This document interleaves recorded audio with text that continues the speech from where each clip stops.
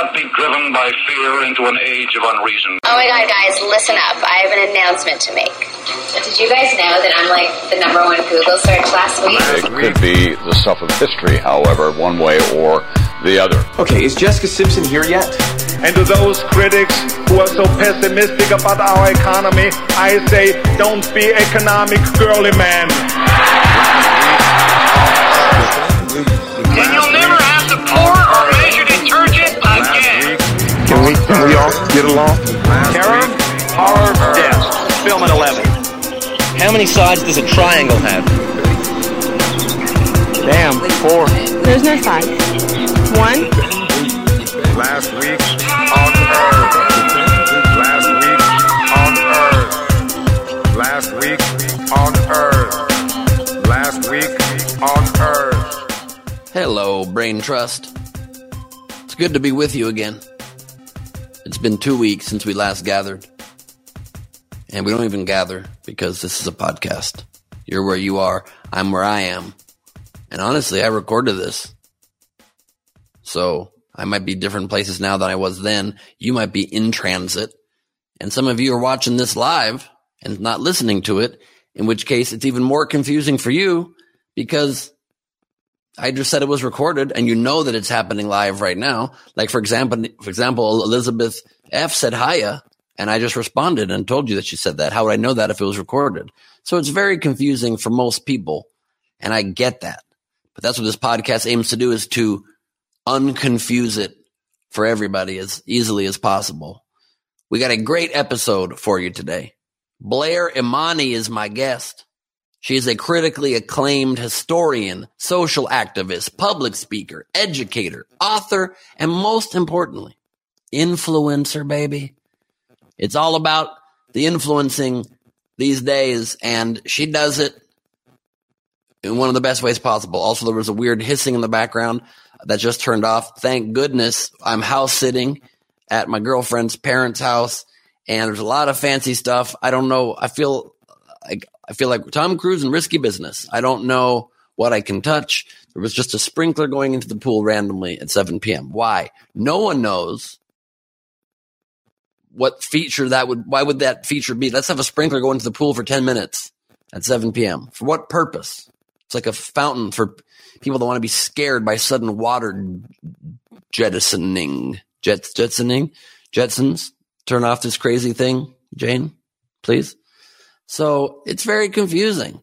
That interview, I recorded it already, and it was very interesting, insightful, funny. We cover some very cool topics. She's a very passionate human being. I recommend you listen to it. But first, we got to get through some of the news stories of this last 2 weeks on Earth. And as always, we start with the big story. The Japanese government has requested that China stop subjecting Japanese citizens entering the country to anal COVID-19 tests. After receiving complaints of psychological distress, you're damn right they did. I don't think you're going to get an anal COVID-19 test and just go about your day whistly-doo-dah. That's not even a phrase. You'd be so thrown off by the anal probe. You don't even know how common phrases go anymore, or speech, so that's a problem for a lot of people. I agree with the Japanese government's request. Word is not out yet whether or not China will honor the request. I've had quite the couple weeks, but 2 highlights I'll share. I went to the beach, needed a break from society and quarantined non-society, to need to get outside, but not near people. Wasn't even a good weather day. Went to a dog beach. I kept jeans on or sweatpants on and a thick jacket the whole time, but it was still lovely. Drank some beers, smoked a little weed. Thank God my girlfriend knows how to drive. And the only weird part was I did have to go pee at some point, and there's no bathrooms nearby, nor do I really want to use a restroom during COVID. So I did what God intended. I picked up my dog, waded into the ocean, past where anybody could possibly see, peed in the ocean, while just pretending like I was inspirationally looking out at the vista with my dog, taking in the enormity of the ocean. Leanne Womack music playing in our ears. But really, I was just peeing. So, we all get through it the best we can. We do whatever we can with what we're given at the time that we try to do it. And that's all you can ever be asked to do. The other piece of news is a really exciting, good piece of news I would love to share is I had an audition about 3 weeks ago and a callback about a week ago for, if I were to book it, would be the biggest acting role pretty much as far as a legitimate major platform project for one of the big streaming services. Let me just say, to play somebody from the past, I'll say that. And I booked it. And I'm flying to Atlanta on Monday morning for 10 or 11 days to shoot this show. And I'm so excited. Can't wait to do it. I could wait, though, for the COVID test I have to get tomorrow and then again 2 days later, because it's going to be like an official COVID test, not like one of those free sites where they let you spit into a jar. They're going to be putting a long stick up my nose, right into near the brain where everybody says. And I've avoided that experience all pandemic. So I'm not sure if the work is worth it, but I will do it for the arts. It's what they say, sacrifice for your art. They predicted a future in which the pandemic would require Q-tips in the brain. And so you do what you can. CPAC happened, so that was the stupidest collection of Maroon 5s possible. I will obviously, on account of that topic, be combining Thunder Round and the main stories, because is there a difference anymore between the absurd and the reality? They are one and the same. CPAC happened, the Conservative Political Action Committee. Trump came out of his cave and said a bunch of inane nonsense. Every star in the Republican Party, the young stars, the old stars, came out and literally just ranted and raved like lunatics. I mean, you wouldn't give change to the people that were saying the things they were saying. Dr. Seuss, they're canceling Dr. Seuss. They're canceling the Sesame Street Muppets. They're canceling Mr. Potato Head. I love Mr. Potato Head. They haven't seen a Mr. Potato Head in decades, let alone touched one, let alone come to its defense. It's anything to create false wedge issues. They literally are acting as though liberals are canceling Dr. Seuss and Mr. Potato Head. Let me just make clear to people who don't have functioning brains, you're so pro-capitalist, the Republicans, as am I, as are anybody that lives in America under our system. That's why I called myself a compassionate capitalist. You just need to combine those concepts into a good, humane way to be and way to live. But Dr. Seuss's estate, Seuss died a long time ago. Geisel himself, Theodore Geisel, his estate just decided to stop selling voluntarily with zero social pressure 6 of his many, many, many books that no one heard of mostly, because they had some offensive racial imagery in them. That's a capitalist decision. No one even put pressure. They just don't want to be racist as a company because A, maybe they have a conscience, and B, it's bad for business. That's the end of the story. There's no debate on it. No one's trying to cancel it. Same with Mr. Potato Head. Hasbro, which, by the way, almost sounds like a great way to call some of these dudes speaking at CPAC. Has-been bros. You know what I mean? Hasbros for short. Wanted to change the name of Mr. Potato Head to just Potato Head so that they could sell more potato heads. I personally think it's a little silly, this one. You can still have the word Mr. and acknowledge men exist and have some toys that depict them. No one's making Barbie just be, I don't know, Arby and turning into a roast beef sandwich or something. But of all toys to make more gender fluid, it certainly could be the one with fluid body parts that you literally can take on and off. Seems like that's kind of an appropriate one to not have be solidly male. Does the potato head come with a penis that you can take off and put in different spots? I'm not sure, but maybe that's an add-on package you could buy. I wonder if somebody makes weird extra funny parts for potato heads that aren't the authorized parts sold by Hasbro. That's definitely probably true. If not, it's maybe a business idea I'd like to explore. I don't know. That's for me to figure out and for you to ignore or try to beat me to the punch on. You know what I mean? I'm punch drunk at the moment anyway. And I'm with Bette Midler on this, as I've said. She said the real outrage is that you store the Mr. Potato Head parts in its ass. There's a compartment that opens up and whoop, right in there. So I feel like that's really where the outrage should be. Shouldn't be teaching children to store things in their butts. And I think that's something we can all agree on, could bring the country together. And then this week also, what company is it that did this? There's a warning label being put on Muppets shows on the streaming platform that's going to be airing them. I think it's on Disney Plus even, I'm not sure. And they're going to be putting a disclaimer in front of each episode warning viewers that the show features stereotypes and mistreatment of people or cultures. Quote, the program includes negative depictions and or mistreatment of people or cultures. These stereotypes were wrong then and are wrong now.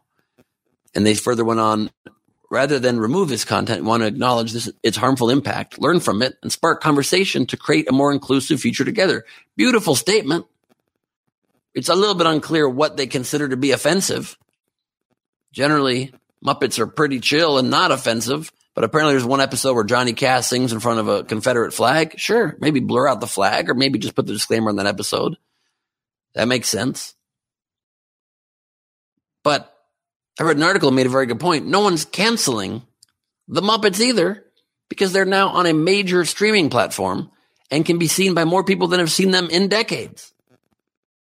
So expanding the reach of something, I don't know if you know how words go, but is the opposite of canceling it. It's in fact enhancing it and expanding it and panda expressing it. I'd like to panda express myself. Express yourself. You better be you and only you, babe. Express yourself. Let me be me. I feel like Madonna got it right. That's what we all need to be telling ourselves in this day and time. Nicolas Cage got married to his fifth wife, 26-year-old Rico Shibata. Not sure Nicolas Cage knows what marriage means. Doesn't seem to have a great grasp on the concept. Sure, marriage is when you meet someone and you say, hello, I'd like to marry you. Ha. No, Nick, that's called meeting someone and asking them out for a first date. He's been married 5 times now. I mean, people get married 5 times, it doesn't work out well for them. Look at Larry King, dead. Johnny Carson, dead. It's 0 for 2 right there, Nick. I mean, I wish you nothing but the best. But, you know, make sure you're eating your vitamins. You're going down a very dangerous road, my friend. He, by the way, proposed via FaceTime and FedExed the ring to his wife, to his now wife. It's wild. We're living in a wild world. The Biden administration's having trouble not only closing the facilities that are keeping children that are housed at the border. That was the big outrage during the Trump administration. But also because they now are expanding the number of unaccompanied minors that are going to be accepted into the country.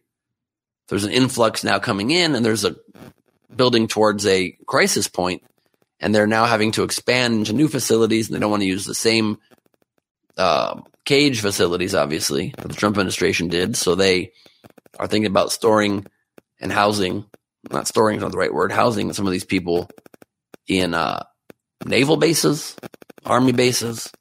It's a very confusing issue. It's still only 2 months into the Biden administration. I'm going to give them a little bit more leeway, but of course we are going to hold them to account like we hold any reasonable human being to account to treat immigrants coming here to seek a better life. I mean, it's on the Statue of Liberty. If you don't want to do that, at least erase it from the Statue of Liberty. So while it's still on Old Lady Liberty, you got to follow true on that and handle with the utmost humanity these people that are coming to our borders. So we will give them a little bit more leeway to figure it out, because there's a big ball of twine that's all tangled up that they need to untangle from Trump. Trump's tangled twig of twine. But at some point, we got to turn on them and hold them as accountable as anybody. Johnson & Johnson got now a COVID vaccine approved, the third one approved now. Of course, there was the Pfizer, like 96% effective. Moderna, 95% effective. And Johnson & Johnson, 65%? The fuck? Here's a great tip I'd like to personally share. Give me one of the other ones. When I got a choice between 96, 95, and 65% effective, I'm no math wizard. But I don't want the one that leaves me almost half vulnerable. And I get that that's still more effective than most flu vaccines, but I don't usually do the flu vaccine. I do it when I have to. I do it sometimes. Did it this year. And I can't wait to get my COVID vaccine, but not that 65 bullshit. If there's a line for them vaccines happening, and they're like, sir, you're getting the, looks like in the rotation now you're up on the Johnson & Johnson, I'll be like, oh, I'm so sorry, I got an important call. Let somebody else go ahead and get your 65 weak sauce. Shit. Come on. I mean, of course, I'll take it if it's all I'm offered. But damn. We're in such a backwards place. Texas and Mississippi and third state now, I'm not remembering what state it is opening up completely now. Opening up straight up completely. And governor of Texas, Abbott, super proud of himself, coming out saying every business 100% open and we're removing the mask mandate. Something very easy to keep on while we're still in the pandemic and we're just months away from the public being much more fully vaccinated and a chance at herd immunity. Now's when you're pulling it. It's not even affecting the economy wearing the masks. You can still go anywhere and do anything wearing the masks. So what is the issue? I don't understand. But Biden weighed in, simply said the lamest of all insults about these governors, saying that they're using Neanderthal thinking by doing this.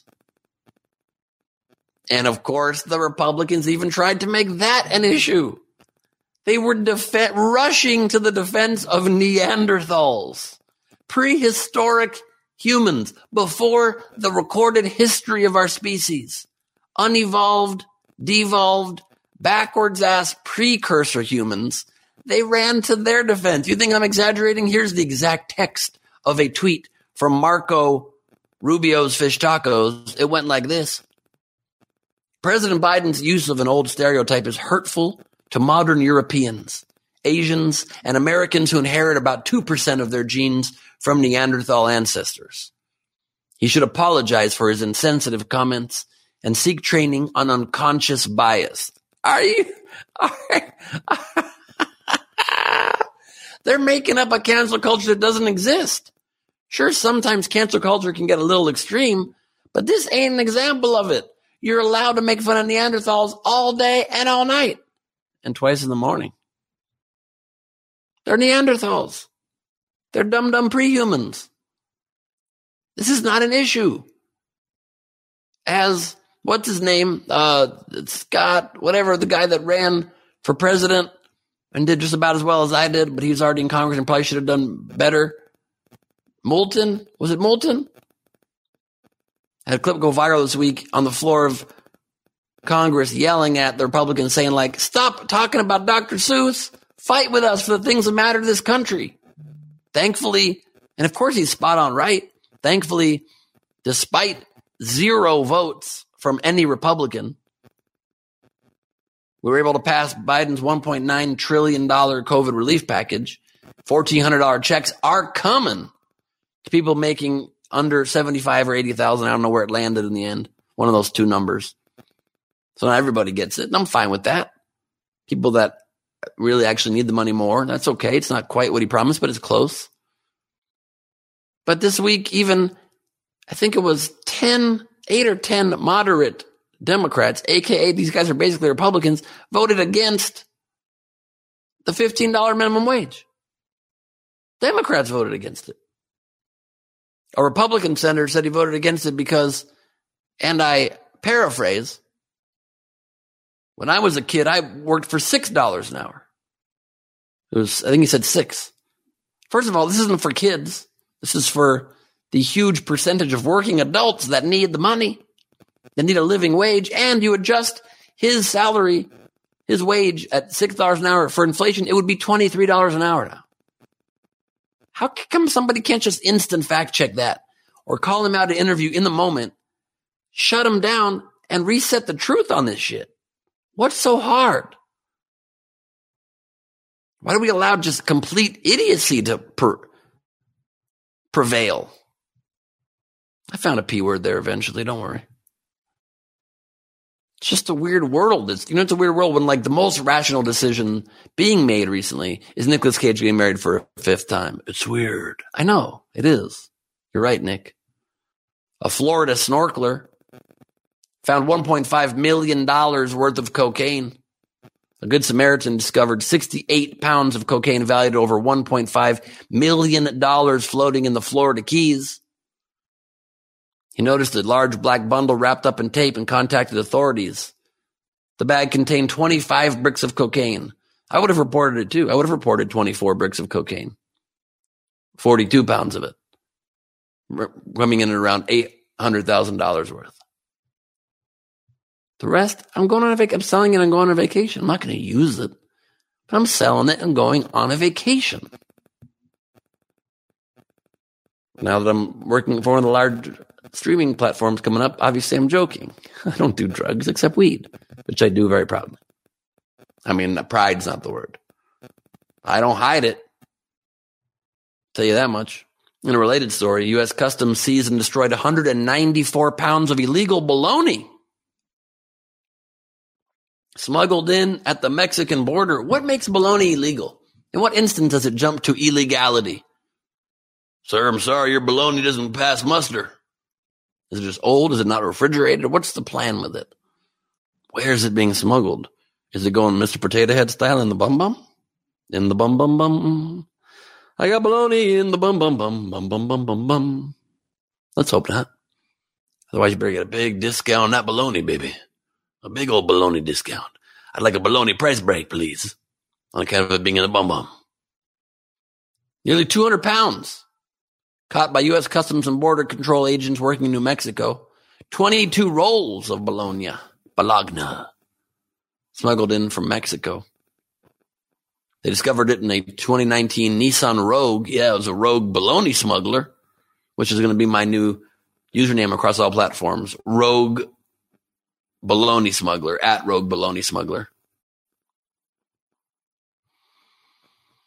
Boy. CBP grabbed it and destroyed the bologna and fined the driver $500. And how exactly does one destroy bologna? Do you set it on fire? That would be just a very meat-smelling town for about a week. Do you eat it as fast as you can? Do you get Joey Chestnut, who I worked with recently, went on SDSC. I won the first ever hot dog, and hopefully last ever, hot dog eating contest on Social Distancing Social Club. I beat Rachel Gallagher, Chris Bowers, and Steve Hofstetter. Rachel had 6 dogs. Bowers had 10. Steve, 17. I had 20 dogs. All 20 we cooked. Couldn't have even had more than that. I could have got another 2 or 3. Wouldn't have liked it, but I could have. Didn't even feel sick afterwards. It was pretty impressive if you ask me.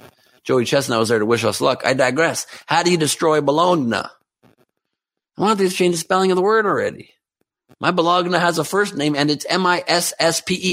It may only be one S and misspelled, but I feel like if you have 2, it's ironic.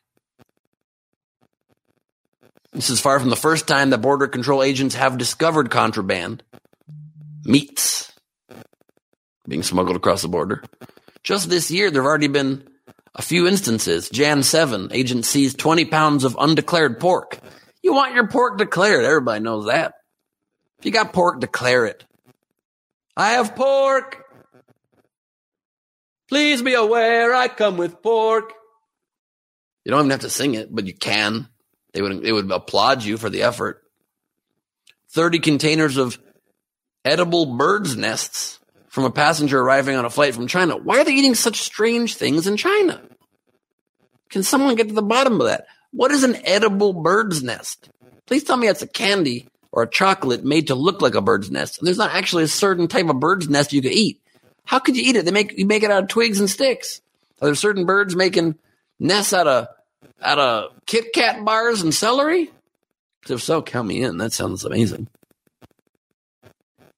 A man from Kosovo attempted to smuggle in a suitcase into the country filled with 88 pounds of swine meat. I mean, a.k.a. pork, right? He claimed it was homemade sausages. Yeah, it was. If you got your swine meat in a suitcase, it ain't exactly factory made. It's definitely kind of a moonshine pork situation.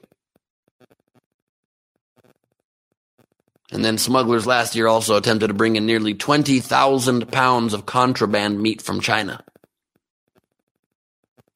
It was hidden with a shipment of electronics and home goods. Not sure I want those pillows or Walkmen after that. Excuse me, this pillow smells a lot like beef. Is there any chance you could, spray it down first or something?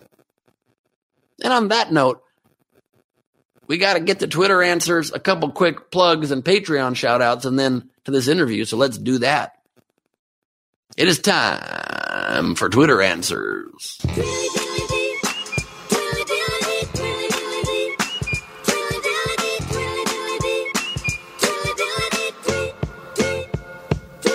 We check in, as always, with the Glebe Squad, the Mad Ones, the Glebe of Extraordinary Gentlemen, the Friends with Benefits, the Be-Glebers in all of us, to see what y'all are thinking this week. Before we do it, and I tell you what the question was, a couple quick plugs. This Saturday, Greg Proops and I return for our monthly show, Greg and Glebe, it's a G Thing, improvised comedy, improv games, and questions from the audience. Fully interactive show, ton of fun. Please join us. Tickets at nowheretime.com. And I had to cancel my show on the 20th, my Glebe Off the Top, because of the show I'm shooting. So the 27th of March will be the next Glebe Off the Top. So March 13th, Proops, March 20th, Glebe Off the Top. For either of them, go to nowheretime.com and you can use the promo code BrainTrust if you'd like. Since you're the Brain Trust, all one word. And you get that discount. And you come join us. You can get VIP meet and greet as well after the show on both occasions. So check that out. And please do join my Patreon, patreon.com/Ben Glebe. If you enjoyed all the free content I've been providing over the years, you can get the official Brain Trust membership card, Glebe Squad Black Card. It's made of metal. Personalize your name on it. Free tickets to shows at a certain level. You get drawings from me, handwritten letters, birthday cards, video hangs, private video hangs, small group hangs. A ton of fun. Please check it out. I asked the Brain Trust this week, what's the weirdest thing someone has ever said to you on a date? Jay at Everybody Ska, someone's still into ska, I didn't know that was even still a genre of music, said, went on a date where we ate breakfast in total silence after saying hello, and then I got up and left. They've been married now 44 years. That's a lie. Clawdog, the other Bill, said, quote, my nickname is Blade. Spoken in a Dutch Afrikaner accent while displaying her fake green jeweled handled knife parked at a makeout spot in Valley Forge National Park. You met a girl named Blade. Did you make out with her? That's the real question we're all wondering. Inquiring minds want to know.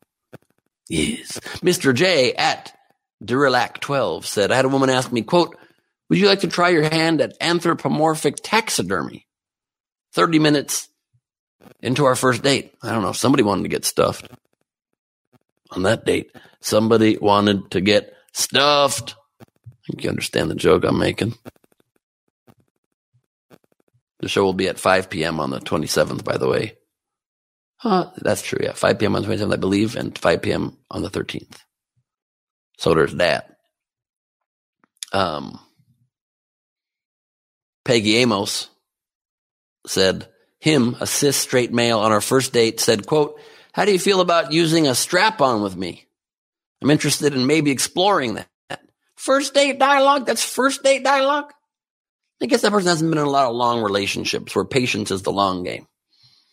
Also, I think you might have just found a great candidate for smuggling beef into any country of your choosing. Maybe you can hit him back up and start an illegal meat trade if possible. Matt Theobald said, in response to that tweet, I mean, your name is Peggy, which is a strong point. Peggy replied, very strong point. I don't know if that term was used back then, but good point. Jen Levin at the Jen Levin said right after he said hello, he said, just so you know, I only have one testicle. Again, very early to come out with that. Right after the hello, hi, how do you do? I'm Ben, one testicle. Wow. That's quick. How fast were you planning on showing her that you needed to come out with that ASAP? Slow your roll, fellas. Nick Laz at Nick Lazaz said, a guy said to me on our first and only date that I must have chosen my coat for comfort instead of style. Damn, I like the honesty, but you ain't getting date number 2. And lastly, Sheila Marie Dizon said a date asked her, can I eat your food and my food? Well, the phrasing is both hilarious and inartful and not quite delicate. I'd say something similar. I wouldn't say, I'd say, do you mind if I have a couple of bites? Going for all the food is a lot. A couple of bites shows you can be comfortable with yourself, and also you got a great appetite. I eat a lot. I'm currently trying to lose a bunch of weight for this show that they didn't ask me to do, but I want to do it on my own because I'm trying to get rid of this double chin before I tape a thing. I mean, it only shows at certain angles, but right now it's not an ideal situation. Luckily, I'm not playing a turtle that has to smash his face into his own torso. I'm not playing Mitch McConnell. I will give you that much. Spoiler alert. And just lastly, before we bring on my conversation with Blair Imani, a quick shout out to some of my best patrons that have been supporting me for so long. Becca Warden, won't you let me out of jail? Becca, jail warden. Just got the keys to my heart. I think you know that. Becca. Brian, so sincere Slivka. It's a good man. Made me a Funko Pop representing me in the Glebe 2020 campaign. Solid individual. I was going to say Brian Slippery Slivka, but you're not slippery at all. Slippery is a fun word in some ways, but Brian, so sincere Slivka. Brianna, bafflingly wonderful human being, Bafford. Thank you. John, Bruce, Wayne, Duggan, thank you for your support. I won't tell anybody your secret, but he's Batman. Caitlin, the Greer that saved Christmas. Thank you for your support and for starting the Glebe Squad fan page on Instagram. Follow at Glebe Squad there, at Squad Glebe on Twitter. She and Kayla Gibson are running both of those, and the Glebe Squad fan group on Facebook. And you can also join the one started by Jessica Keibel. Jessica Mad Mama Keibel, who started the Ben Glebe's Mad Ones Town Council of Elders and Youngers, the fan group for the Glebe Off the Top show. So check all that out. And thank you to Jess for your incredible support and always supporting me so much over this incredibly weird time in history. Shannon, sorrowful we don't get to hang out more often, Burke, for your awesome support and wonderful pumpkin carving skills. Susie, Figgy Pudding, Figs. Susie, Figgy Pudding, Fig. There's no plural on your last name, but there is Figgy Pudding in the nickname I'm giving you. Some people hate on Figgy Pudding, but I like it. It's an acquired taste. Much like you, Susie.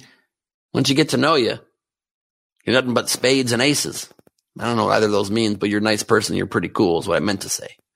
And that's the thank yous for this week. And I think without any further ado, we introduce my guest for this week, an amazing human. I introduce her more properly in a moment. So why don't we just cut to that?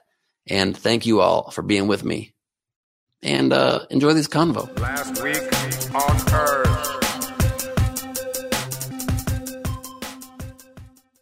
I am very excited to introduce my guest, and my guest needs quite an introduction because it's a very elaborate intro. Not that she might not need the intro, but I'm going to give it anyway because I think people should know. Blair Imani is a critically acclaimed historian, social activist, public speaker, educator, and influencer. The author of 2 historical books, Modern Her Story, Stories of Women and Non-Binary People Rewriting History, and Making Our Way Home, The Great Migration and the Black American Dream. The New York Times praises Blair Imani's unique brand, combining progressive lessons with vibrant visuals and a quirky delivery. Her work centers women and girls, global Black communities, and the LGBTQ plus community. As an influencer and historian, semi-retired organizer, congrats to her on the semi-retirement, and public speaker, Blair Imani is dedicated to making the world a better place and amplifying the voices and work of those fighting the good fight. I am so excited to have her here. Blair Imani, welcome. Thank you for having me. I'm rather excited. I've checked out the podcast, think it's fantastic. So let's do it. I love that. It is Black Women's History Week, by the way. Yes, it is. And so that's exciting because my friend, actually, Feminista Jones, created it. And while there were like other attempts to do it, I think hers is so innovative and it's the one that caught on. So truly, it's the most important one to me. But there were attempts to do Black Women's History Week at the end of March. And hers bridges the end of Black History Month and the beginning of Women's History Month, which is intersectional. It's just very perfect. And so every month every day rather of the week has a prompt. And it's been fun to see folks. Like we did one that was like, name a favorite moment in Black women's history. And folks were like, oh man, I have to do some Googles. I'm not sure where to start. And I'm like, that's why learning's a blessing. Yes, indeed. I love it. And also Feminista Jones, superhero name much? My goodness. I believe so. Yes. And she lives up to it in every way, every day. That is a pretty darn cool name. So Blair Monty's pretty cool too. So speaking with you and not Feminista, let me ask you, how do you feel Black Women's History Month, Black Women's History Week is going? We just came off of Black History Month. Give me a little bit of a breakdown as a launching pad. Okay, so first, Black History Month was extra this year. I think that there were a lot of newly woke white and white passing people who were doing their darndest to do the most. And when do the most is said in Black English, it's not always a great thing. Sometimes it's exhausting. And yeah, it was so much. Like I had to deal with sponsors who didn't want me to mention white supremacy, but wanted me to talk about Black History Month. I also had really great sponsors like the Smarties candy, like OG Smarties candy from Trick or Treating. They did a partnership with me, which was really great. But Black Women's History Week, it's been going really well so far. In fact, one school, all of the teachers at the school are making the students use the prompts, the 7-day prompts for Feminista Jones as extra credit. So I've been getting tagged in like the entire class's extra credit post, which is cool. Like I feel like, I mean, as somebody who relied on extra credit because I was a procrastinator, it's cool to be that resource for people. I love that. Yeah, I'm one of the great procrastinators myself. So we definitely are simpatico on that. So looking back, you know, this has been quite the year. It's been quite the year for the planet. It's been quite the year for the country. And while we're going through, and by the way, I love the enormous jug of apple juice. I love it. You know, gotta do it. Hashtag not sponsored though. Hit me up, Martinelli's. Martinelli's would be a dream sponsor. So it's been such an all-encompassing year. So much has happened. And it's been a year when obviously Black Lives Matter jumped to the forefront of the mind of the nation in a way it hadn't really before. Do you think any real gains have thus far been made from that? Obviously, it's a lifelong journey, but where do you think we've come at all during this last year? I will say that millions more people are aware of racism, which is great. The thing is, some of those people are very keen to police everyone else. So, for example, I have a bunch of people on a daily basis telling me that I'm not being Black correctly who didn't know that racism was a thing before June 1st, 2020, which is the day when it all happened. Because it was like the non-Black people saying that? Oh, yeah, all day. Oh. I mean, so it was kind of the coalescing forces of the woman in the park in Central Park, George Floyd, Breonna Taylor, and the protests because people were unable to move away from the reality. They couldn't go on vacation. They couldn't chill, even though Ted Cruz attempted to do that anyway. They had to sit with the discomfort. His kids made him. You know, that poor oppressed man. So I think that as far as gains, it's going to be hard to tell. I think that there are a lot of people who were making promises that they couldn't keep, and they tried to, you know, own up to those during Black History Month, which is why it was so chaotic. But I think on balance, like this time last year, I had 50,000 followers that I had worked over 5 years to gain, and I'd never anticipated I'd be an influencer. Now I have like more people than live in Honolulu following me. I have like 380,000 plus people who are all very engaged. So it's hard to tell if we're going based on who we've lost in the progress, then that's, you know, we'll always think of it as losing. But I really think that there are so many people who are more compassionate or who are more concerned, or at least who are more aware of what they don't know and who are listening and doing it on a consistent basis. And I've just seen so many hearts and minds change, and like just precious things like my friends who have never really previously dealt with their privilege. Their kids are now saying things like, when I grow up, I want to be an activist. And they're like planning stuff. And they're like, Mom, I don't want to wear that. It's fast fashion. Like, that's adorable. Like if you can impact people's kids, you have change. That is the key. That is the key for sure. And And I think that's a pretty good marker of progress you just cited there, to be able to become an influencer without having to post bikini selfies. It's almost never done. It almost isn't. One of the first things I did post was a burkini selfie, which is like full coverage. It was so interesting because I think the key is like, what I like seeing is that there's been so many of us who've gone viral because our work is in anti-racism and people decided to start caring about anti-racism. And I haven't had to change my approach this whole time. And it's like, it's been really validating for me because if you're trying something and you know that it should be true, and you know that you're good at it, but people aren't paying attention, you can start thinking, oh, maybe what I'm doing is wrong. And when I went viral, it validated for me that like, oh, okay, so I'm doing the right things. Y'all just didn't care about racism before. Awesome. And then I have to not get all super angsty about it and just be like, okay, I'm glad you're here. I'm not going to be mad about the fact that y'all have been ignoring us forever. It's fine. So there's that constant part too. Yes, it's true. There's a comedian, Gary Gulman, who said that if you just put away your social media, not posting, but looking at the comments and looking at the responses for like 6 months, you'll be surprised at how far you can get. But I'm incapable of doing that. Yeah, I mean, I think so. I took a break from Twitter and I went back, and when I got back, so while I was off Twitter, I was like, I don't like what the Jeopardy host is wearing, but I'm not going to yell at it on the internet. I'm just going to sit with those thoughts because I can't change it anyway. And it was just like reframing those things. But yeah, it's hard to like, I mean, the social media is engineered to make us click on everything at all times and be super governed by how distressing it is. But we got to know that and then govern our lives accordingly, because you can get lost in the sauce if you want to, but it should be a choice. It shouldn't just be like brainwashing.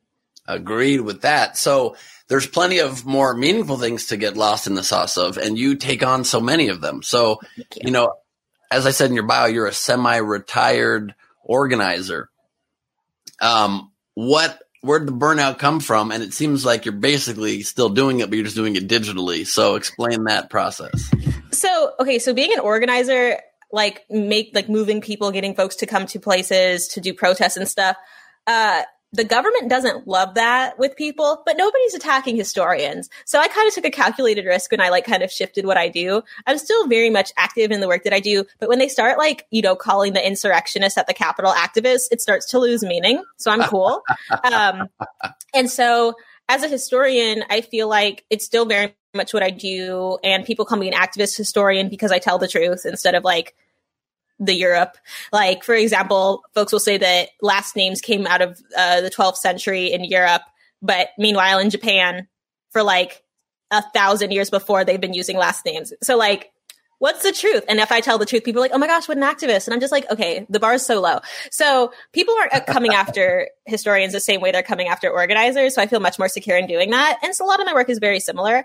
But it's still motivating people to come to a place, and you never really lose that skill. It just becomes increasingly difficult to sustain that work.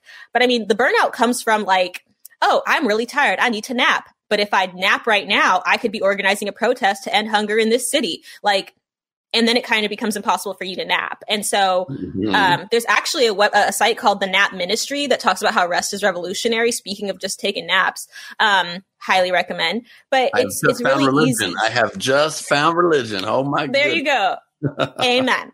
And so I think that it's easy to get bogged down when we feel like we're the only ones who can solve a problem. And the solution to that is to start building networks. And it's really hard to do with a pandemic, but small things to fight isolation, like writing letters to people, texting people, getting on the phone and not only Zooms, those types of things to really deepen your connections to other people. That's how you prevent yourself from getting burnout, and making sure that you're not the only one doing it. You're passing on that education as well. And as an educator, I'm constantly just seeing the fruits of that work, just seeing people apply the work and approach it properly in real time. That's something that is so rejuvenating, because you work super hard on a lesson and then people like it and they're like, hey, I learned this from you. It's what?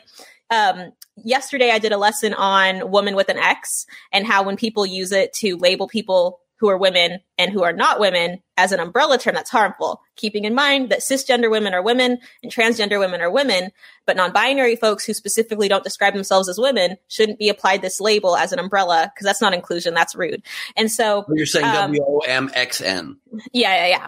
And so I don't know how to pronounce that either. So that's another reason why it sucks. But as soon as I posted it, an hour later, my smarties, who that's what I call my followers, were like, hey, company, you posted this. Blair just educated about it. And I just learned about it 2 seconds ago, but it's wrong and you should know that and you're bad for doing it. And I'm like, oh, wow. Okay. Maybe the last part can be left out, but people are clearly, absorbing the lesson. Yeah, that's the most important part of it. People do take the ball and run with it sometimes. But so that I guess leads to what I'm curious about next, is that you take on so many issues, not that we can ever prioritize an order of what to tackle, but it feels like sometimes the part of the reason why we don't solve anything is because we're always kind of like dipping our toe into so many different things. How do you focus your efforts? And like, if you could state if you have one or two specific biggest goals, what would they be in your work? I think the big goals is for everyone to recognize each other's humanity at all times. So like, not to dehumanize people. We do that a lot. Like, oh, that person sucks. Like, then it turns into, and that person is a lesser form of life. Like, okay, stop short of that. Maybe attack what they've done wrong, but not that person, because that's not healthy for us or the other person. And it doesn't mean we have to be best friends with everybody. It just means that, like, hey, at all times, all humans are human and should be treated like humans, even when we hate them and they're murderers. Like, just treat people like people. That's all, And so, doesn't mean trust them. Doesn't mean intermingle with them at all times. It just means like humanity first, period. And so that's a huge thing for me. Of course, I say that, and like it reveals one of my like non-priorities, which is like animal rights is a concern for me, but I don't concern myself with the conversation around speciesism. And if you haven't learned what that gem of a word is, it's when you only care about one species. And I care about the human species the most, and that doesn't make me a bad person. And so like, you can get really burnt out if you're feeling like you have to be at everyone else's level of wokeness or understanding or concern.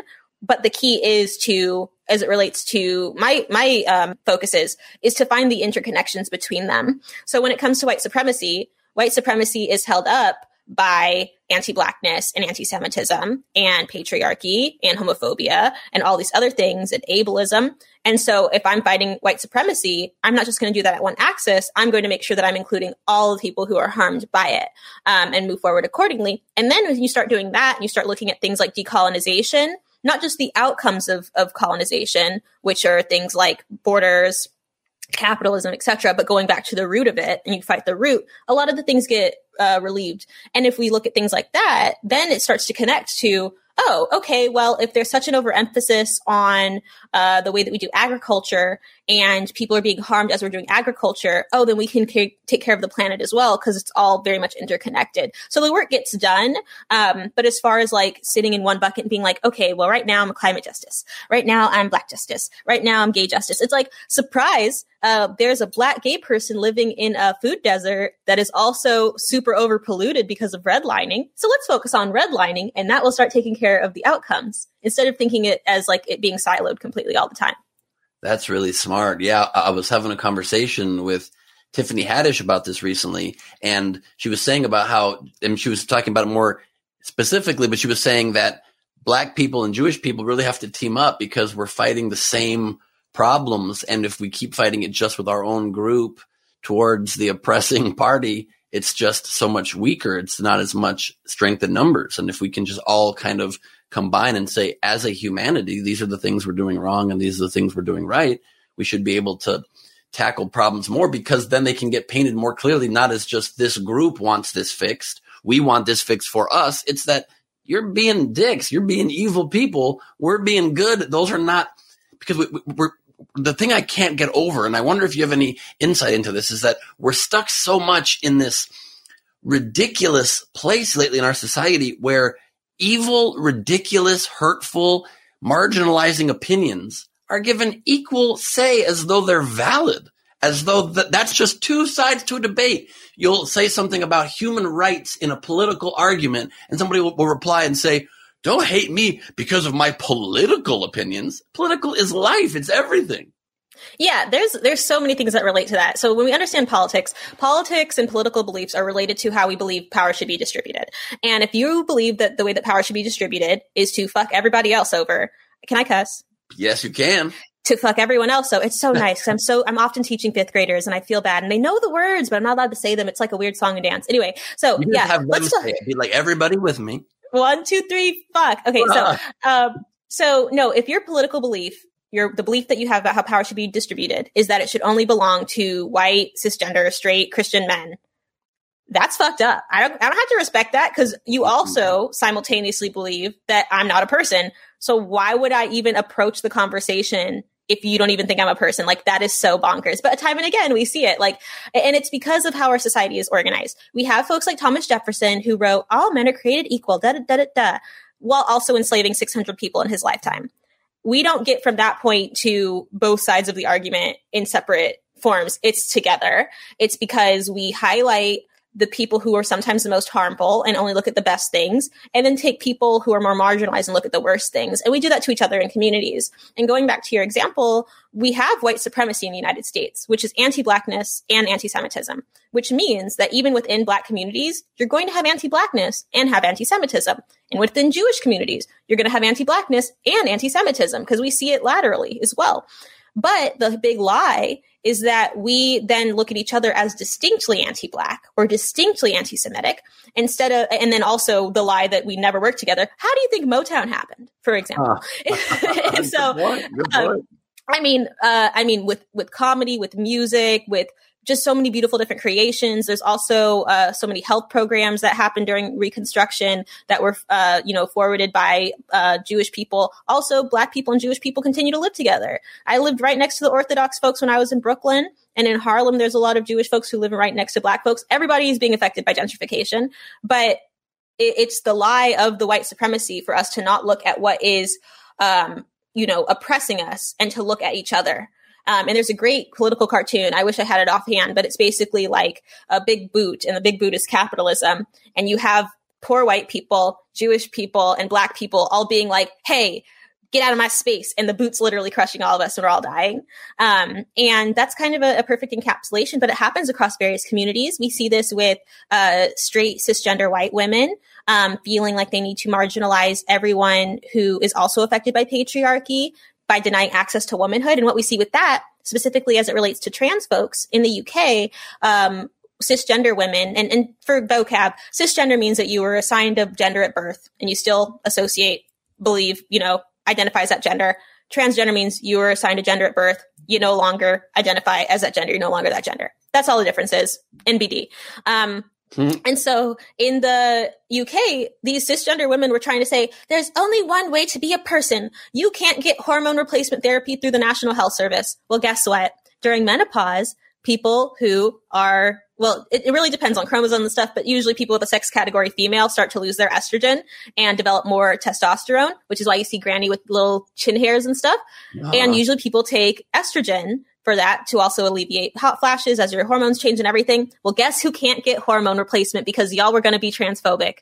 The cisgender folks. So we are simultaneously harmed by the things that we think that can be used to oppress others. Because when we look at things like civil rights movements, when we look at things like fighting for reparations, fighting for civil rights improvements, that benefits everybody. There are very few people out here who are organizing only for themselves, because liberation is not about trying to get yourself free and fuck everybody else over. That's just duplicating oppression.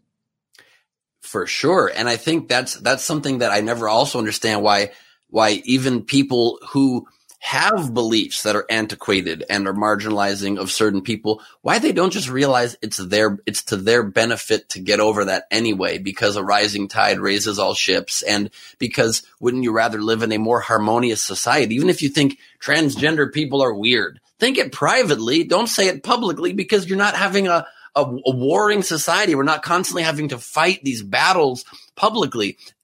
It's a joke I was trying to develop the other day. I haven't said it out loud yet, so I don't know if it works, and hopefully it's not offensive. But the premise kind of being that you don't need to embrace every group or just like you don't embrace every person privately. Obviously, we hope everybody evolves and starts to embrace everybody, but to say that transgender people, for example, or anybody in the LGBT community deserves the same rights doesn't mean you have to personally approve. Because I think abortion's a great example. Like, you don't have to personally want an abortion for abortion to be legal. Exactly. That's a great example. And so, just like but the thing is, don't want to, just like you don't approve of the guest host of Jeopardy's suit. My whole premise of the joke is that we can still say what we want privately. You can see somebody who you give all their human rights and respect to and treat them human, then go home to your significant other and be like, what was that about? And talk it out. And even talk some shit if you want privately, but just don't do that in the public square. That's what makes you a good person. We all talk a little shit sometimes. I think that the issue too, because like I'm kind of the opinion, like I did a quiz, I do pop quizzes on my page, and I was like, when is it okay to say the N-word? And I was like, if a black person gives you permission, and like under the premise that you're not black, the black person gives you permission. I thought it's never. Not only never, but I had one of the wrong answers be when you're privately at home and you say it into a pillow. Like, no, but it's because when we do that, we participate in dehumanization. And so even if you think something like, thinking something's weird, like that means usually not in the norm. But if you think something's bad and it's just a different way of being, that's going to affect how you treat people. So the whole things as it relates to, anti-blackness, as it relates to immigrant rights and xenophobia, as it relates to anti-Semitism, if you buy into any element of that thing, when the time comes, and it will, that people start targeting that group, subconsciously, you've already normalized an understanding that you're okay with their dehumanization, which means you start turning an unseeing eye to folks who are being deported. You stop caring about, or like what we see with the Capitol riots, where folks were super woke on anti-blackness, but we're not paying attention to anti-Semitism. And we're not talking about these super anti-Semitic tropes that the different insurrectionist folks were fighting. And so that directly connects to that proliferating and to people being harmed. We're seeing that with anti-Asian hate crimes, where people are looking at this very narrow understanding of what it means to be Asian in America. And we're seeing these hate crimes. And then when there are those hate crimes and people are being killed and harmed, then everyone cares. But it doesn't have to get to that point if we have a shift in conscience. So it's connected to that. And I think it's also because we don't do the work of loving ourselves in a way that is healthy. Oftentimes, thin people love themselves because they're thin and not fat. Mm-hmm. Sometimes white people love themselves because they're white and they're not black. Like, it's not that people are secure in who they are, period. It's that oftentimes we're looking at, well, at least I'm not that. That's a sinner group. That's a bad group. That's an out group. I'm not that, which makes me good.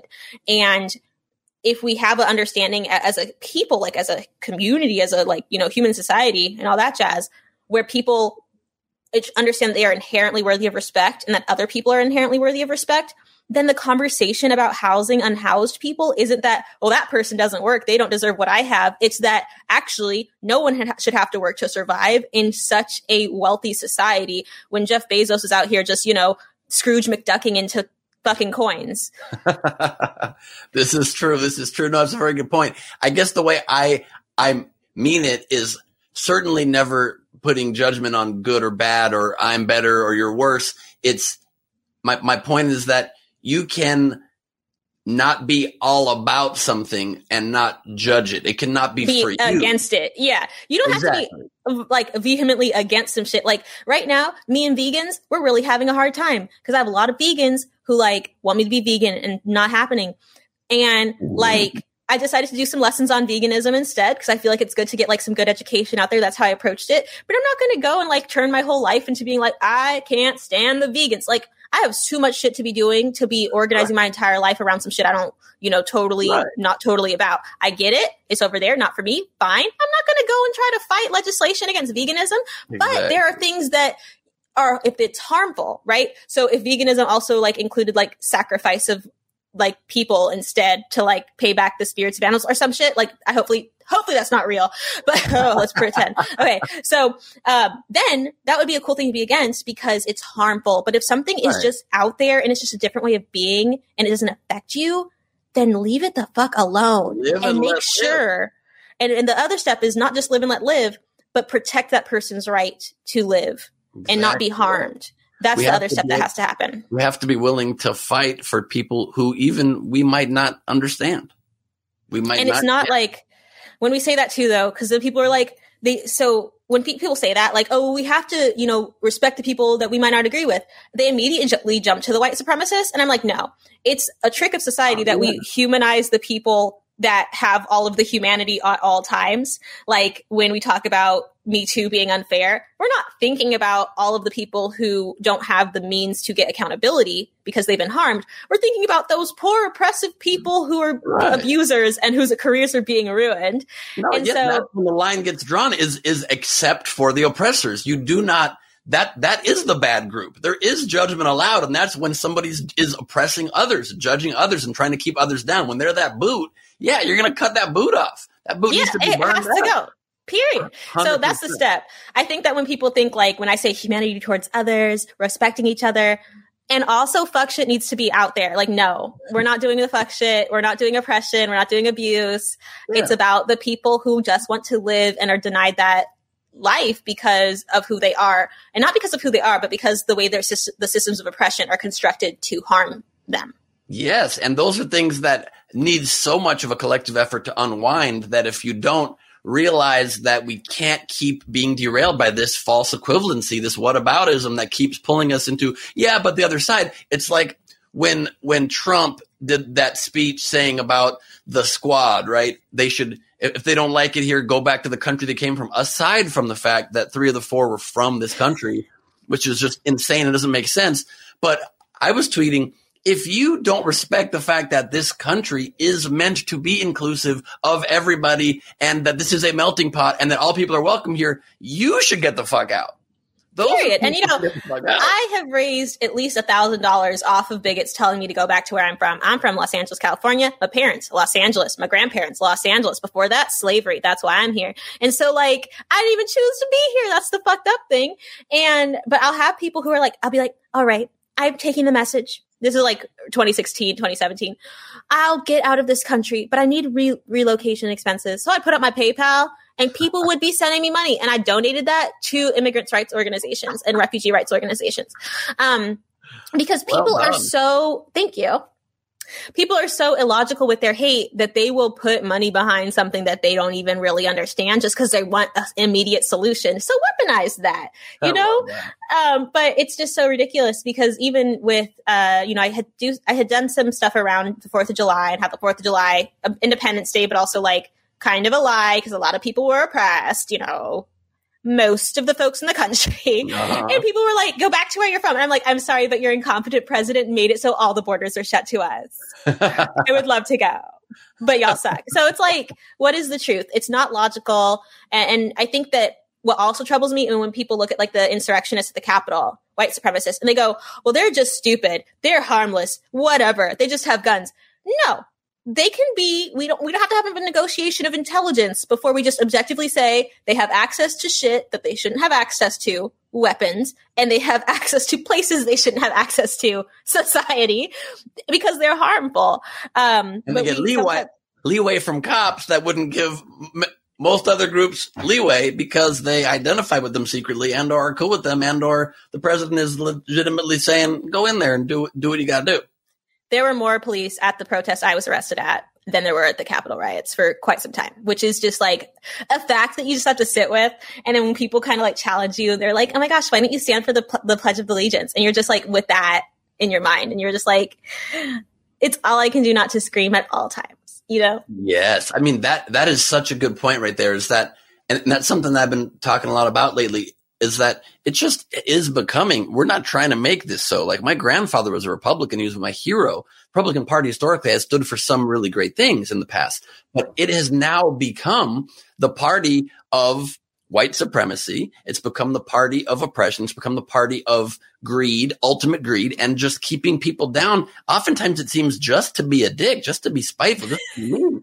It's unreal how reflexively they take that opinion. And so it seems always that people on the right in this country are protesting against people's rights and people on the left are protesting for people's rights. And those are not equal things. Why are there more cops at a protest for Alton Sterling protesting for human rights, for dignity of people, for lives not to be snuffed out randomly? And there's less at a thing protecting our democracy. And they're trying to take away the right to vote, invalidate the election. And they're saying, let's not guard that. They fight against someone's right to choose. They fight against the ability of all people to be treated equally. But they do that. They do that shit. They make abortion illegal, and then they remove all of the programs that help single moms. They remove all of the programs that allow them to continue their education and to get something that will actually make sure that kid isn't suffering, isn't malnourished. So they're just fucking everybody up from all angles. And it's about retaining power. And I think that an important part of the left-right discussion is that, like, all of this country was built on some bullshit, and we just continue to not look at it. And then, I mean, I did a deep dive into Abraham Lincoln being massively racist, but he's been so, like, I don't know, woke washed. Is that a thing? We'll call it that. He's been so woke washed. Like, at the end of his last speech he gave before he was assassinated, he said, if Louisiana has to let the black people vote, he said Negroes, has to let Negroes vote, cool. If they can't, cool, as long as they join the union. And people were like, wow, Abraham Lincoln at the end of his life completely and unequivocally supported black people voting. And it's like, how did you get that from there? He was just kind of, I'm not going to be the president to fuck up this shit. And that permeates through everything. And so my partner, Akeem, throughout December and the beginning of January was writing about for the National Security Program at London King's College, what it's like to have this white supremacy and to know we have the stats on the rise of, white supremacists joining the police force. But it's about the lack of policy. And we still are in this place where we're looking at it as a lack of information. Well, we don't know where they are. No, we know exactly where they are. We know where all of them live. We just don't do anything about it because we are such a white supremacist institution. We struggle with looking at white supremacy, even if it's harmful to us. And it is. I mean, you can see, the bombing at the Atlanta Olympics was an anti-choice white supremacist. And like these things are intimately connected, but we can only focus on making shit up like black identity extremists, which we were all labeled after the protest. Black people who want to be alive. What a dangerous terroristic group. That's an extreme opinion, Blair. Wanting to be alive. Who says you get that right? I know. Who really? Who truly? And shame on me for not being white. Like, it's a mess. And so it's just constant. And it's because we woke wash everything instead of looking at the real context of anti-Semitism in this country and how Jewish people were denied refugee status here. That's why my grandfather was in Detroit in the early 40s. The only reason why he got here was because his father, Vasil Lupu, was able to designate himself as a Christian on paperwork, come in through Cuba, and then go to Detroit. Otherwise, they would have been harmed. They would have been targeted as Jewish people. And so it is very interconnected. And people get really confused when I tell that story because they're like, Blair, are you also Jewish? You can't be all the things. I can, first of all. But he adopted my mom. And so just to see that, we have none of that context. And so we are told to be happy about things and we're blamed for those things. And kids grow up thinking that it's their personal failure that shit is so bad when it's really designed to be this bad. It doesn't have to be this bad. Like people say the black women's wealth gap could be closed in the next 50 years. That shit could be closed tomorrow. Biden could sign some shit saying you have to pay everybody at your firm the same amount if they're in the same position. That would close that gap, but there's no transparency, and it's because of power. It's political beliefs. It's beliefs about the distribution of power, the distribution of capital, based on race, based on gender, ability, etc. And it's fucked, but it's right there. So my whole thing, my goal is to just get people on the same page about it. Cause I think a lot of people just aren't. People are just like, I'm sorry, I thought there were two genders. And I explain it and they're like, oh, everything's aligned. I'm like, yes, great. Welcome. And if we can get more folks on that same page, then we can regroup and fix this shit. Well said. Do you think any part of it is that people are so defensive about their own group that they sometimes close their ears? Like I'm just kind of just thinking top of my head here, but like potentially maybe instead of saying we have to stop white supremacy, saying we have to stop group supremacy. We have to stop the concept that any group thinks they're better than anybody else. Then it becomes about humanity. Well, then we get legislation like why we have such strict gun laws in California, which is because the Black Panther Party was, getting guns to protect their own communities. And it becomes about conflating pride in an oppressed and marginalized group with supremacy. So that sounds good, but but that keeps being what's, pushed. And then there's pushes about like, oh, we shouldn't be talking about, my mom says all the time, your whole defund police thing, it's very scary. You're not going to work, but it has to be that because in America, we're not a country of nuances. This is not France. Nuance means shade in French. It's not something that's like, oh, we just, we're not Canada. Sorry, Canada, but we're not, we're very extreme. So why would we put the things that are so life and death into the softest terms? That's what the Democratic Party does. They try to go to the middle every time, and it fucks the shit up. We have to, the one thing that I will say about the right is they are great at marketing. So good. And they're well resourced. They make shit up. That shit is catchy. It's horrible, but that shit's catchy. And we have to get out of our own asses as liberals and as progressives and being so cherished about this elitist, well, I have the knowledge and you don't. Shame on you for not knowing. During the insurrection, people were like, don't you know that's not how a thing works? No, people don't know this shit because our schools are underfunded, which you should be fighting for instead of telling people that they don't know anything. It's just ridiculous. And so the ego has to go. And we see it with the polls that come out around Republicans voting, that these people are less educated, whatever. Why? It's because it's more viable for these people to go serve overseas to be able to stay in their families than it is for them to go to school and have a path, because all those schools are defunded by, yes, the same group that they're voting for, but it's beneficial for them to do that. So we have to understand from a humanity perspective, like you were saying, that everybody wants to work in their own best interest. And sometimes they conflate their own best interest with power and their access to power, which is why so many Americans think that they're middle class when they're actually living in poverty. They're impoverished. And I think that it's just the sociologists who are writing about it are not the easiest to read. And that's a function of academia. A lot of the answers are there, but they're not out in the world, and it doesn't get put onto prime time because it's not the most interesting thing to watch. So that's my lane, making that shit interesting and easy to understand. But I wish it was so easy. Yeah, but that's the most important. That's really that's why your work is so interesting. Smarter in Seconds. You watch a 30-second video from you and you learn so much about an issue that people just hear and they don't take the time to study or learn about. You can learn the basic premises of it in 28 seconds. It's really, really helpful. And everybody should follow @Blair Imani on Instagram and search the hashtag Smarter in Seconds. You'll be educated in 5 minutes on 20 topics. It's pretty incredible.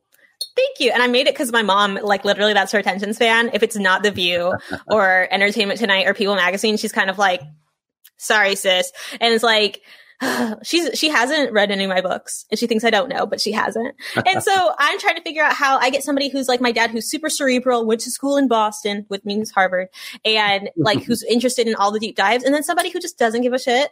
But if I put it in her language and if I make it interesting, she'll pay attention to it. And now it's a book deal. So that book will be coming out at the end of the year. And it's basically a codex of all of my trying to do a deep dive into academia, but make it in plain language, because we're not going to pedagogy and epistemological and obfuscate ourselves out of oppression. True that. Yeah. I barely know 1/3 of those words. So I totally. Yeah. So I don't drink anymore, but if I played a drinking game, it would be to read academic articles. And every time you came across the word reify, which means to make more concrete, which I learned last year, you'd be shit-faced reading some of these articles. Yeah, that's the key, is we have to use those Frank Luntz words that work, that the Republicans use so well, that the right uses so well. Trump was brilliant at that too. It's his best skill. It's just knowing how to give a nickname and a catchphrase and just people run with it. He should have had a different life in marketing and he would have made his billions of dollars and not ruined the planet. But so what you're doing a lot is helping to set on fire the movements that people need to be able to catch on, to hold on to these ideas in much more attainable, easy to grab ways, which is beautiful. I guess my last big question is, how do we combat, to me, I'm still not finding any really good answers to this. And to me, it's the biggest question currently of our time that so sadly, really Trump accelerated so badly, is how do we get truth back? Because now you'll get this horrible list of terrible things that the other side does, and their followers will literally say it's not true. I mean, Trump will admit that it's his followers at the Capitol. And then I see interviews on Instagram last night, people being like, that was Antifa, that was actors, that was paid, that was fake. How do we get any semblance of progress when we can't even get a semblance of truth going? I'll tell you what doesn't work and what I think might work, because I was doing some research on this. A lot of folks think that the solution is to have non-biased news, which again participates in that bullshit other side fuckery, and to find a centrist person, a Walter Cronkite, who's going to be secretly racist to himself and cover things when it's objectively the worst. I'll cover Selma when it's literally something I can't turn away from, but I'm not going to humanize Black people consistently. I don't think that works. That's what we've been doing forever. There's a book that I have called Colorblind. I don't know where it is, but it's Colorblind. The White Woman Looks at the Negro. And she in 1946, when she would say things like, Black people are just Black because of the equator and and we should be accepting them, even though they smell different. So like high key 1946 racism. But the stuff that she was suggesting is what we were suggesting in 2020. Buy books from Black people, hire Black speakers, read Black authors, all these different things. But if we've been trying that, what hasn't changed? And so one is we have to get rid of this cowardice to not say when something's bullshit, and to sit with that and not re-fortify it. And I think in the UK, they've done somewhat of a good job on it, with the exception of Brexit and also imperialism. But recently, at least, they have a lot of policy around who can pay for what and a lot of transparency about it. So on the BBC, they can't have any paid product placements on any of their shows. They can't have any advertisements during the broadcast, which has really had to keep them honest because they aren't beholden to a sponsor to keep that honest. But also, people have to have a shift in conscience, because I don't have wealth to redistribute. I got some money to redistribute. That's some different things, But if we can take care of ourselves and then look beyond what is immediately in our best interest, the only thing that keeps people or keeps institutions going is people. And people have to know that and look at the protection that they have, and also be, giving a fuck about changing things for the better. But a lot of people don't, and we can't make them. But I've seen it since Trump left power, because he wasn't taken out of power by any means, that as soon as Twitter was absolutely sure that they couldn't get fucked over by taking him off the platform and their investors weren't going to be harmed or whatever, they took him off. And then you're seeing Reuters really name things like Trump repeats lies. If we started out with like that a year before he was president, we wouldn't have laughed him all the way into the office. And so I think that it's also looking at these things. So like McGraw-Hill and all these different textbooks in Texas and California, they set what the textbooks are for the rest of the country. And they're going to reinforce things that are lies. They're going to say things like enslaved people were workers. They're going to help to fortify these anti-Semitic claims of conspiracy because they can. And so it's kind of making apparent all of these hidden things, but also intimately knowing throughout that the people who are empowered to maintain power, not to make themselves obsolete. And a lot of what's going to take place is that people are going to have to recognize, okay, maybe it's not best for this show to be on the air forever. Not your show's great. But like, whatever primetime show to be on the air, maybe the ratings that we get from Tucker Carlson tonight isn't worth all the harm that he does to people. And that's somebody who came out on his show on accident. That was quite a clip. Thank you. And so it's just, people have to be understanding that what is the most clickable isn't what's the best thing. And what I'm really interested in right now is with tech companies. I meet a lot with different tech companies to try to change their policies, to understand that like they have to be, they have to be concerned, but they don't always care. But if we get Section 230 passed, which will shift it from being an internet service provider on Twitter, on Instagram, on Facebook, to being a publisher where they are responsible for what goes up on their page, they'll have to make those changes. So in that case, legislation becomes very powerful. But again, don't hold your breath, because there are so many lobbying groups that will exist to try to prevent that from happening. Of course, but also it's very much what we're saying. You were saying a minute ago about the phraseology and the branding of stuff. It needs to be shock. All Republicans just vote against $1,400 stimulus checks. Shock. All Republicans in the House just vote against human rights. Disgust, shock. We need to use those tactics to frame it, so at least we can get past some of the lies and some of the framing. We can just at least slowly start to push more. We are seeing the country get more and more blue and more accepting of all of these different opinions, new realities, evolving realities, which I guess brings me one last question. I know I said that already, but you brought something up that I just remembered was what you and I were going back and forth for a minute in DM on Twitter, on Instagram about, was you said that you didn't think Harriet Tubman should be on the 20. And I was so confused by that because... Oh, but I found something that we can honor her with, though. I was actually excited to talk to you about this. Oh, cool. So for context, y'all, Harriet Tubman in her lifetime, because of capitalism, because of exploitation, was enslaved. And it wasn't years and years ago. It was 1913 when she died. And I did posted a pop quiz, and people thought she died in 1813. No, she was alive in the century, this past century. And so she was anti-capitalist in the work that she did. If you look at her legacy, she was very much against workers being exploited. Her whole thing was about liberation and getting as many people free as possible. And she participated in the Civil War. She participated throughout Reconstruction, and she died poor because there were no reparations programs for Black women. So then to put her on the 20, which is currency to procure property, which she was in life, is a fuck you to her and a distortion of her legacy. And it also doesn't mean that any Black women will get more access to that, because I can't remember the statistic, but Black women basically don't have access to 20s to the same extent that folks like Andrew Jackson do. And so that doesn't change anything. But there's a push right now for a telescope, clearly not a science person, a telescope to be renamed from a racist scientist to Harriet Tubman. And it was created to study the North Star. And the North Star is what she used to help people get free. I think that is a comprehensively better way to honor her than to put her on money, to have it's symbolic, right? But it's also not harmful. And it's also way more deep than just putting her on the 20 to replace Andrew Jackson.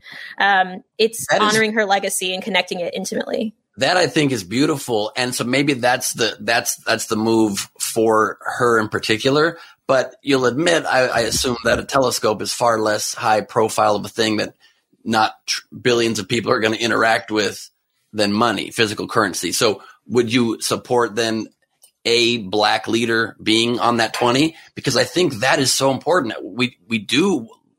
I think one of the best parts about what has been happening in recent years, the best signs of progress, is the fact that these pushes for diversity in our programming, in our entertainment, in the things that we see in our society are making it just so that those old white racists are just being forced to be left behind. Because look at the society around you, look at the people, look at the money, look at the things, look at the shows, look at everything.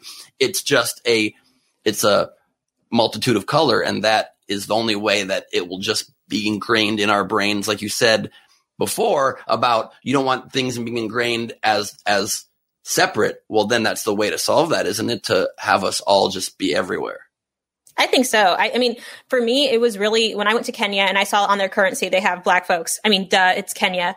But that was just such a thing for me because psychologically, I had never really tapped into the lack of representation. For me to see that and just see in the billboards, there's just all Black people. And I was just like, that make fucking sense. But it was also like, I am now so aware of how that is so nowhere in America. And so I think that having somebody like Madam C.J. Walker, who was herself a capitalist, she was the first, I think, millionaire Black woman, or Annie Turnbow Malone, or having Booker T. Washington, who created the National Negro Business League, which is today just the National Business League, which is like the only case of something being created for Black people and then like as an organization and then being like for everybody, a little all lives matter there. I think those are great people to be on there. But for somebody who was specifically anti-capitalist and who was enslaved, it's a little different. And so I'm not against it in principle. I'm really just trying to preserve Tubman's legacy in that case. But I think Annie Turnbow Malone, Madam C.J. Walker, Booker T. Washington, great candidates for that. Also, we could do the thing that Costa Rica does. They have some really cool little capuchin monkeys on their currency.